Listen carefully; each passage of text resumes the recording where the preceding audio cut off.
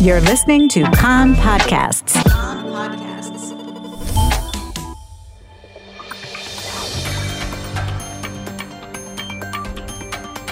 You are listening to the English language news of Kan, the Israeli Public Broadcasting Corporation. Good afternoon. It's 2 p.m. in Israel, Tuesday, December 5th, 2023. This is Aryeh O'Sullivan with the top news at this hour. At this hour, we're having rocket alerts sound in Ashkelon and the areas around Ashkelon. The Iron Dome intercepted at least 8 rockets fired at Beersheba and Hatzerim earlier. Also, launches were made towards the Gaza periphery. There were no casualties reported. Hamas claims responsibility for the rocket fire.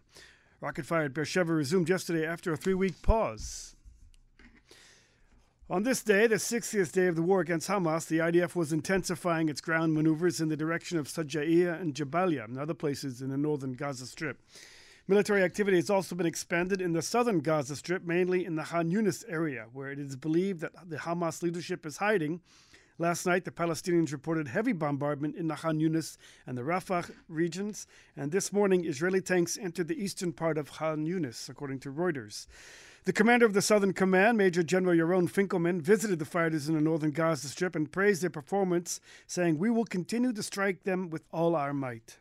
The Israeli army was also urging Palestinian civilians to vacate Khan Yunis and head to safe havens that have been set up. Meanwhile, U.S. Aid Chief Samantha Power arrived in Egypt's Sinai Peninsula today, where she is expected to announce more than $21 million in additional assistance for the Palestinian people as part of the USAID development. In the north, hostile aircraft succeeded in penetrating Israeli airspace near the community of Margaliot in the Galilee Panhandle.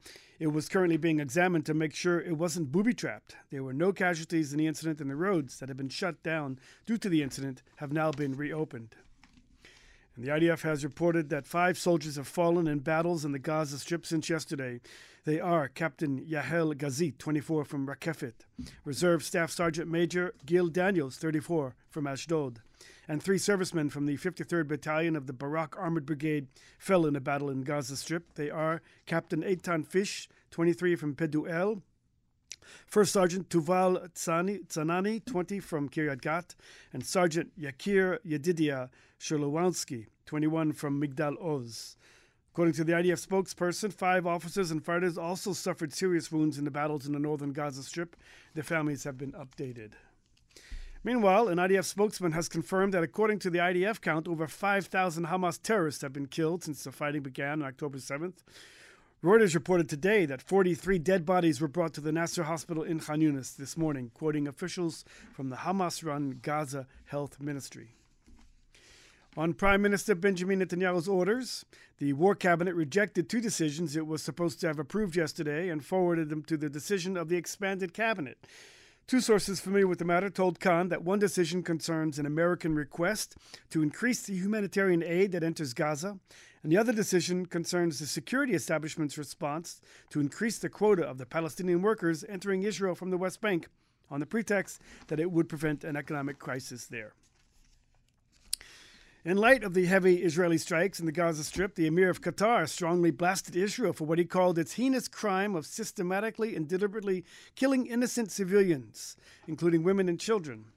Sheikh Tamim bin Hamad Al Thani, who is giving shelter to the Hamas leadership, called on the UN Security Council to, quote, force Israel to return to the negotiation table to arrange a ceasefire. He made the comments at a gathering of Gulf state leaders in Doha for a regional summit. Qatar, together with Egypt, mediated the hostage prisoner swap between Israel and Hamas. 137 abductees are still being held in the Gaza Strip. U.S. State Department spokesperson Matthew Miller believes that one of the reasons Hamas refuses to release all of the abducted women is that it wants them not to tell what happened to them in captivity. We have seen the reports that Hamas has resorted to sexual violence and rape. We have no reason to doubt these reports, the U.S. spokesperson said.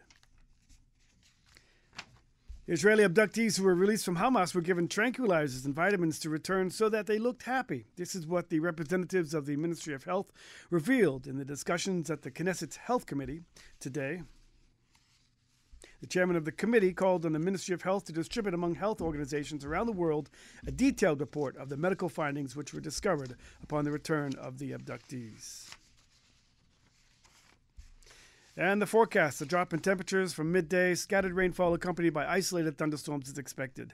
That's our news flash for now. Please join us at 8 p.m. Israel time for our 1-hour news broadcast.